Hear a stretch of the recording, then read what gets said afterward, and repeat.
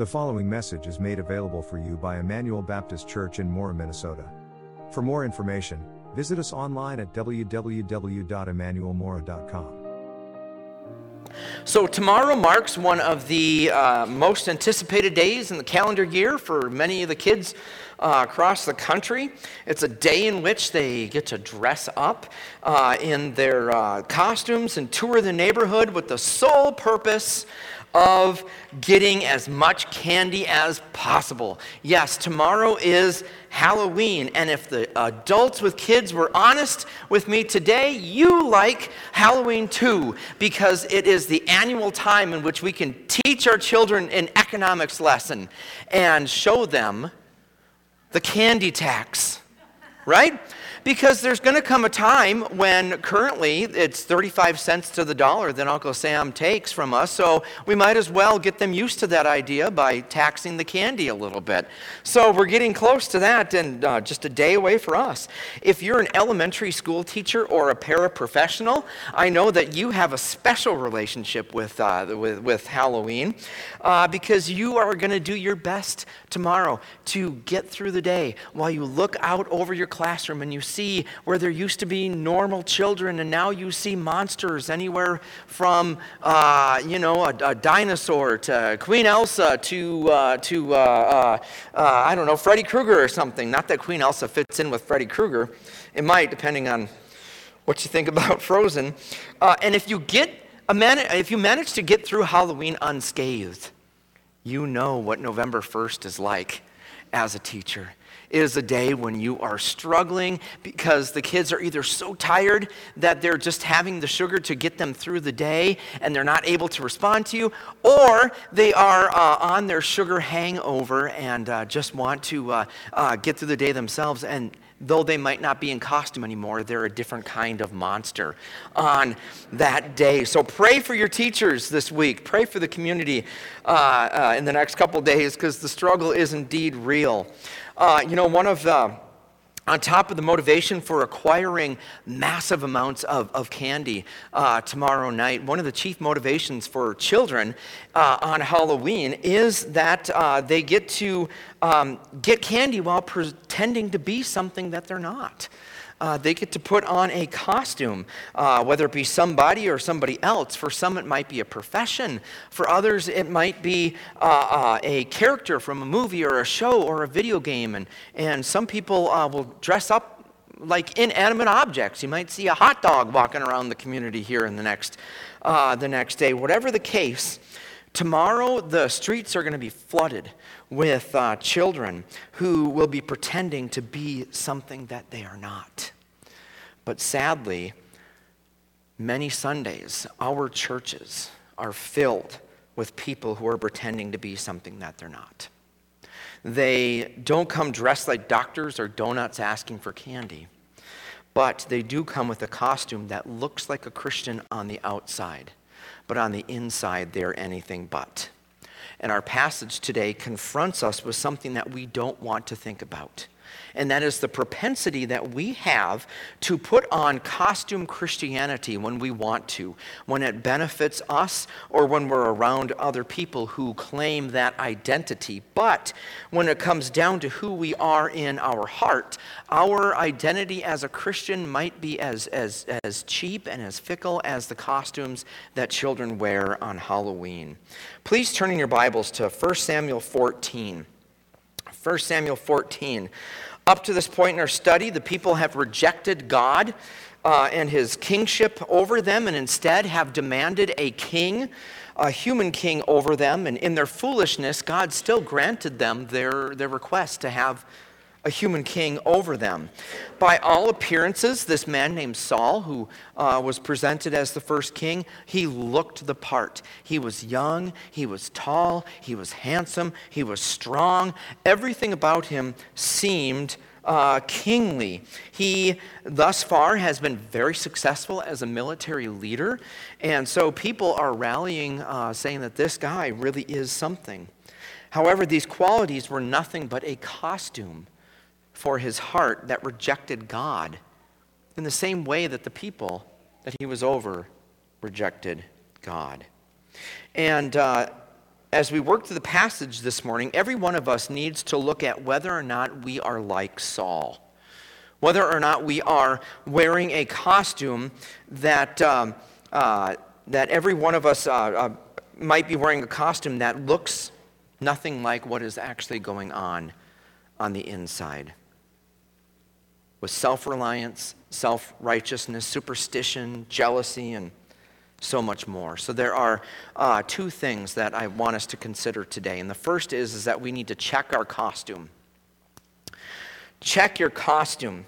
You know, most costumes have three components to them. Some have more, some have less. But in general, costumes will have the clothing. They'll have the shoes maybe, or maybe they will have also the accessories, the swords or the weapons, whatever they are. And as we work through this first point, we're going to find that there are three different components to a Christian costume as well. There are certainly more, but we don't want to go beyond what the text here says. So the first one that we need to look at is that we need to take special note if we are ignoring wisdom and spiritualizing foolishness. Are we ignoring wisdom and spiritualizing foolishness? Last week we worked through the first half of chapter 14. We found that those 23 verses are all about contrast. They're a contrast between the radical and risky faith of Jonathan and the superstitious or lazy faith of Saul. Jonathan acted in faith by seizing on opportunities to attack Israel's arch enemy, the Philistines. And Saul just simply sat around and waited for a sign to fall into his lap. Jonathan's attack was so successful that it created this panic within the Philistine camp, and they ended up fighting each other. So even when Saul saw this crystal clear opportunity to go in and take out their enemies, he still wanted to distrust God and trust in his own understanding by using superstitious activities to build confidence in himself. He was spiritualizing his foolishness and ignoring the wisdom that comes from God. And as he continues to do so, we march into verses 24 through 26. Notice what it says. It says, the men of Israel were worn out that day, for Saul had placed the troops under an oath. The man who eats food before evening, even before I have taken vengeance on my enemies, is cursed. So none of the troops tasted any food. Everyone went into the forest, and there was honey on the ground. When the troops entered the forest, they saw the flow of honey, but none of them ate any of it because they feared the oath. So it wasn't uncommon in the ancient world for soldiers to abstain from certain things while they were in pursuit of battle. We'll see that when David goes to battle as one of the generals of Israel. And it certainly wasn't uncommon for army leaders to tell their subordinates that they couldn't take of any of the spoils of war against the enemy because it would distract them and leave them open to attack. But what the king is telling his troops here was beyond any kind of wisdom. The king is telling his people not to take in any calories whatsoever as they go in to fight. And if they did, it's punishable by death. Now imagine with me that it was December of 1944 and Dwight Eisenhower told his troops, hey, we're going to storm the beaches of Normandy, but guess what? You're not going to eat for a couple days before that. The end of World War II would have been very different than what it ended up being. And notice how ignoring wisdom and embracing foolishness is rooted in selfishness. Verse 24, Saul said, the man who eats food before evening, before I have taken vengeance on my enemies, is cursed. Whose enemies are they? They're not Saul's. These are God's enemies that we're talking about here. And now Saul has given himself over to foolishness, and he has put himself on the place of his heart that is reserved only for the Lord. So he's covering up his selfishness once again by superstitious means. That if they abstain from food intake, then God will bless them and give them victory. But God is not tempted. Anytime that you ignore the wisdom of God and you embrace or spiritualize foolishness, it will never be rooted in godliness or righteousness. It will always be rooted in selfishness. You might try to put a Christian spin on it, but it will inevitably have consequences in one way or another. And the consequences here are dire. Notice first that it affected his relationships. Saul had not considered that his army is separated geographically, and there would indeed be people who would not hear this order that he would give. One of those people was his very own son, Jonathan, who has, quite frankly, been the sole reason why Saul has been so successful in all of his battles. Notice what verse 27 says. However, Jonathan had not heard that his father made the troops swear the oath. He reached out with the end of the staff he was carrying and dipped it in the honeycomb. When he ate the honey, he had renewed energy. Why did he do this? Because unlike his fathers, Jonathan actually had some common sense. He knows hand-to-hand combat requires one to emit a significant amount of energy. And it's here that we get the first glimpse of a fractured relationship between Jonathan and his father, the king. Look at verse 28. One of the troops said, "Your father made the troops solemnly swear, the man who eats food today is cursed, and the troops are exhausted." And Jonathan replied, "My father has brought trouble to the land." Now that is a strong statement that he's using. Because up to this point in Scripture, to use the term "brought trouble on the land" is describing some bad circumstances. If you remember Achan, when he took some of the plunder from Jericho that was supposed to be destroyed, and in a punishment, the Lord actually had the first Israelite casualties in the army come about. Joshua said, you have troubled the land. And if you recall, back in Judges 11, when Jephthah made a rash vow, and he had to end up sacrificing his own daughter, the text tells us that he had indeed brought trouble to the land. So Jonathan here was saying that his father's foolishness is on the same level as these things that happened in Israel's past. And he's right. Look at verse 29. "Just look at how I have renewed my energy because I tasted a little of this honey. How much better if the troops had eaten freely today from the plunder they took from their enemies. Then the slaughter of the Philistines would have been much greater." So in Saul's foolishness, understand that he lost the respect of his own son. So you can manipulate those who are around you for a time, but it's only a matter of time before they catch on.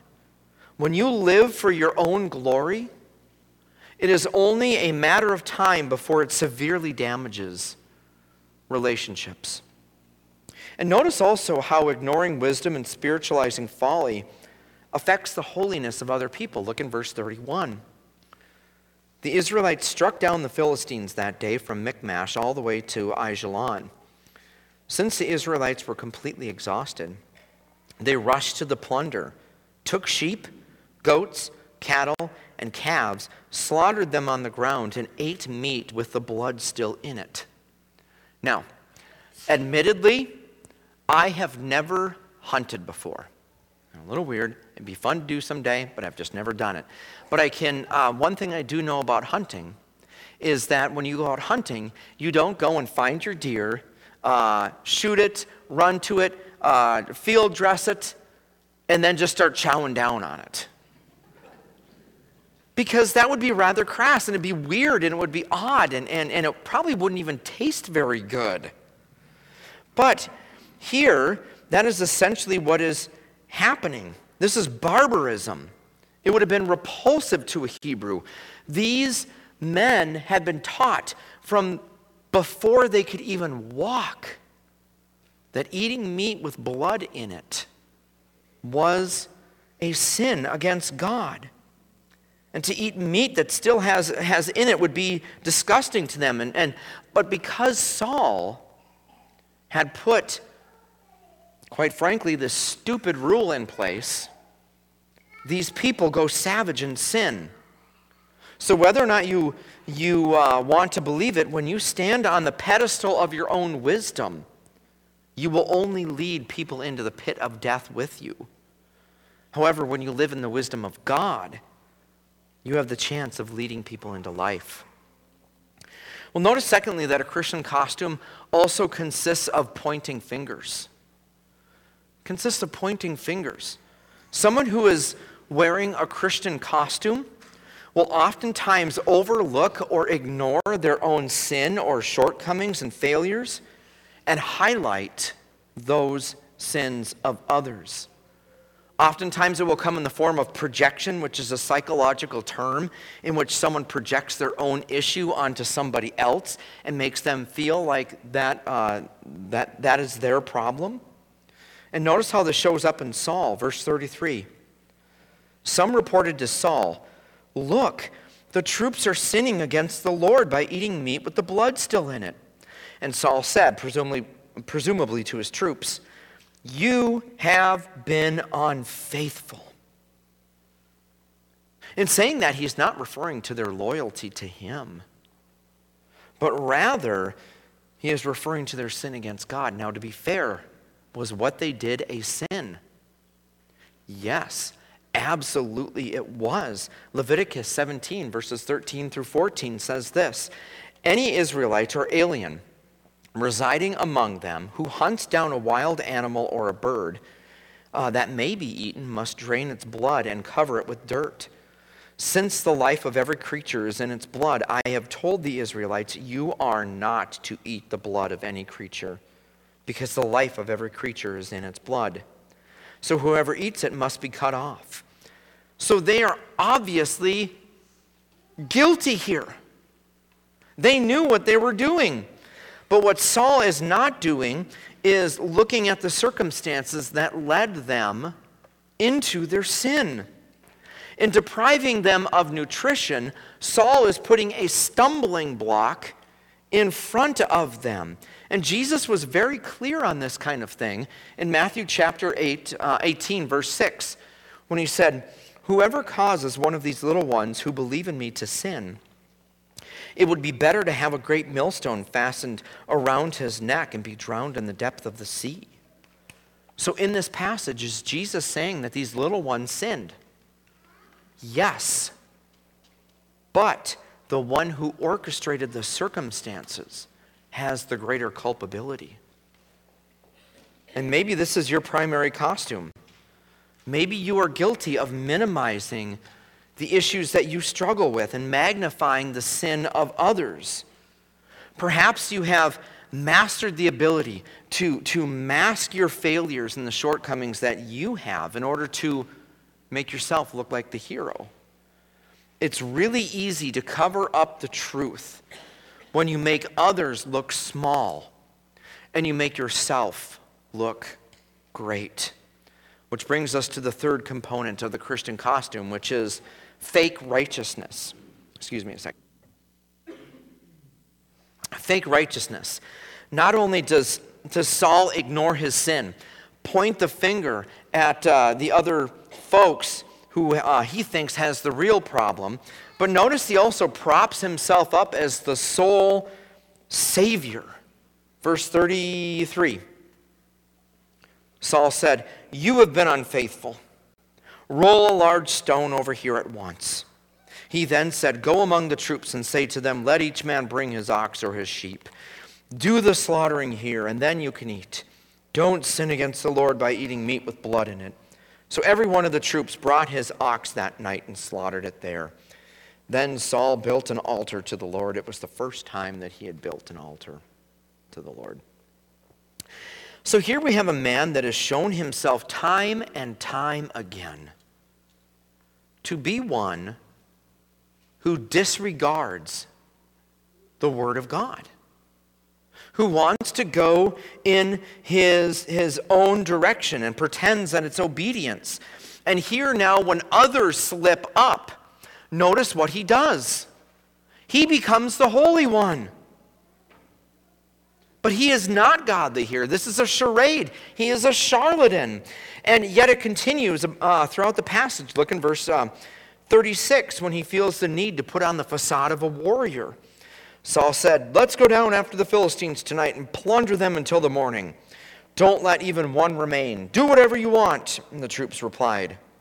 Where is the superstitious guy that would not even dip his toe into the water unless he had some miraculous sign from heaven that he ought to do so?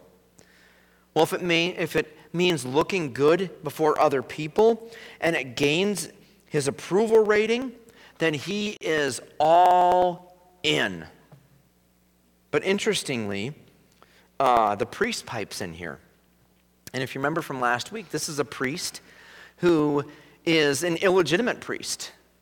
He comes from the line of Eli, the rejected family of priests by God, and he steps in and says essentially to Saul, in verse 36, shouldn't we maybe consult God on this before you go out?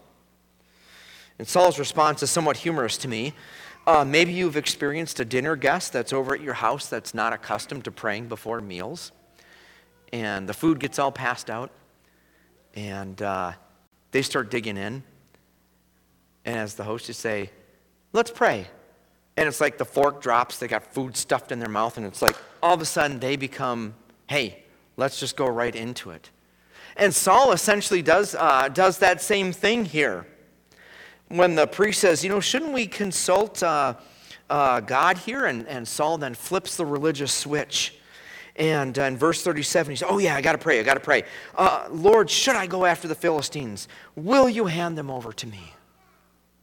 Where's this guy been? And God's answer here provides the framework for the rest of the passage. Notice it says, "But God did not answer him in that day." Why did God not answer him? Because of Saul's pride, his foolishness, his self-reliance, and the list goes on and on. In Saul's narcissistic mind, the problem could not be with him. The mask of fake righteousness has actually blinded him to the truth. Someone's sin is responsible for the silence from God. And he says, even if it's my son Jonathan, then he is ready to eliminate the threat to his prosperity.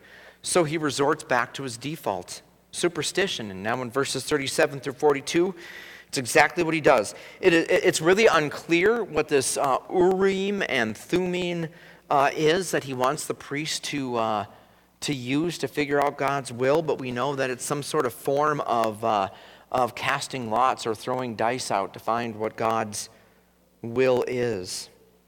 And in the Lord's providence, it ends up showing that Jonathan is discovered to be the culprit. Look in verse 43. Saul commanded him, "Tell me what you did." And Jonathan told him, "I tasted a little honey with the end of my staff I was carrying. I'm ready to die." So foolish Saul here feels vindicated, while wise and righteous Jonathan is ready to give his life for the foolishness of his own father. But the message has already been sent to the people. They see the folly and the irrationality of Saul, and in verse 45, notice they won't stand for it. They pick up the torch here. But the people said to Saul, "Must Jonathan die? He accomplished such a great deliverance for Israel. No, as the Lord lives, not a hair of his head will fall to the ground, for he worked with God's help today." So the people redeemed Jonathan, and he did not die. Saul has lost all credibility with the people that he has charge over. Verse 46 tells tells us that he ended up just giving up this battle. This victory was sure. It was in the bag. And now because he has been dismissed by his troops, says, just forget it. Let's just go home. Let's be done. It's a continual slide of degradation of Saul's kingship. This is the end result of fake righteousness. Eventually you will slip up. Eventually others will pick up on the fact that the emperor really has no clothes on. And so what are you and I left with other than the importance of self-introspection? You know the truth. Is the person that is sitting in your chair the same person that's at home, the same person that goes to work every day, the same person that is in the community? Is the person that we interact with here, with all the fruits of the Spirit showing of the love, joy, peace, patience, kindness, gentleness, all those good things, the same Christ-driven person when you're alone by yourself? If I were to ask your spouse, or if I were to take a video of the last 72 hours of everything you had thought, said, and did, would that video match the appearance that you have come with today? Is it possible that you're confronted today, maybe for the first time, with the fact that maybe you are a costume Christian? Don't deny it. Don't justify it. Just admit it. And then, number 2, very quickly, get rid of the costume and put on the Lord Jesus. Get rid of the costume. The chapter ends very oddly. Up to this point, we have seen nothing but the foolishness of Saul. But yet in verses 47 through 52, it summarizes Saul's kingship. And on the surface, it looks great. Look at verses 47 through 48.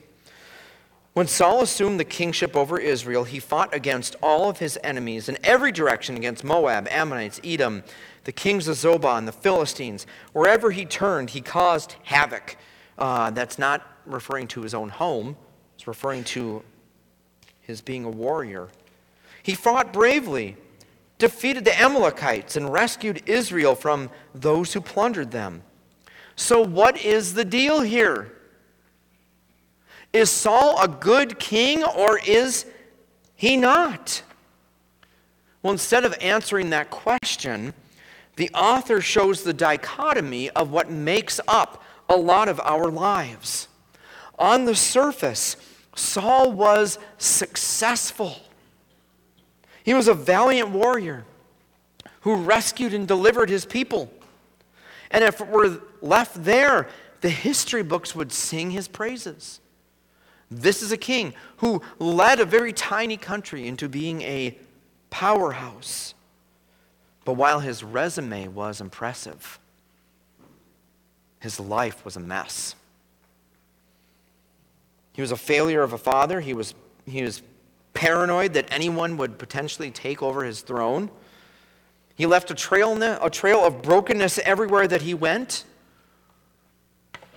And this might sound familiar to some of us who are here today. Everything on the surface looks really good. But inside, you know that there's turmoil, there's not peace. And maybe your personal life may be in shambles due to your own sin or the sin of others that has affected you. We are a mess. But our costume Christianity prevents us from having any real hope or resolve. Like Saul, you may be able to totally win or conquer your professional or your public life, but the life of your heart has yet to be conquered. what you need and what I need is exactly what Saul needed here. He needed rescue. And the only way for hope of rescue that comes to people like Saul and like you and like me is if we admit that this is only a costume and we take it off and we throw it away. It's not enough just to fold it up and put it into a drawer, because you know what? You can take it out once again and put it back on. But rather, you should take this off, throw it away, burn it if you have to. Get rid of it. Admit your mess and then put it on something different. Not a costume, but a completely different set of clothes. One that does not require you to pretend to be something that you're not, but actually provides full covering of your sin and real and lasting change. Friends, our text today calls us to take off that old and tired costume and put on the Lord Jesus Christ. Jesus, as truly God and truly man, was completely sinless in his life. Yet in his death on the cross, he took upon himself our sins, our hypocrisies, our costumes, our messes. God, Jesus, the God-man, took the Father's wrath on the cross, and God's wrath was satisfied. 2 Corinthians 5:21 tells us this, that he, being God the Father, made the one, Jesus, who did not know sin, to be sin for us, so that in him, Christ Jesus, we might become the righteousness of God. It's not our righteousness. It's God's righteousness given to us. And by trusting in Christ, his righteousness is ours. You no longer have to live with the charade. Put on a face. We no longer have to feel like we look like we have it together, because let's be honest, we don't. But Jesus does. And by trusting in him, we can live freely. In him, costume Christianity is dead when it encounters a resurrected Jesus. True Christianity blossoms when we can echo the words of the prophet Isaiah in Isaiah 61, where he said, I rejoice greatly in the Lord. I exult in my God, for he has clothed me with the garments of salvation and wrapped me in a robe of righteousness. Friends, you don't have to live in a perpetual spiritual Halloween. There is freedom to be who we were truly created to be in Christ Jesus, in him alone. Trust in him. Let's pray.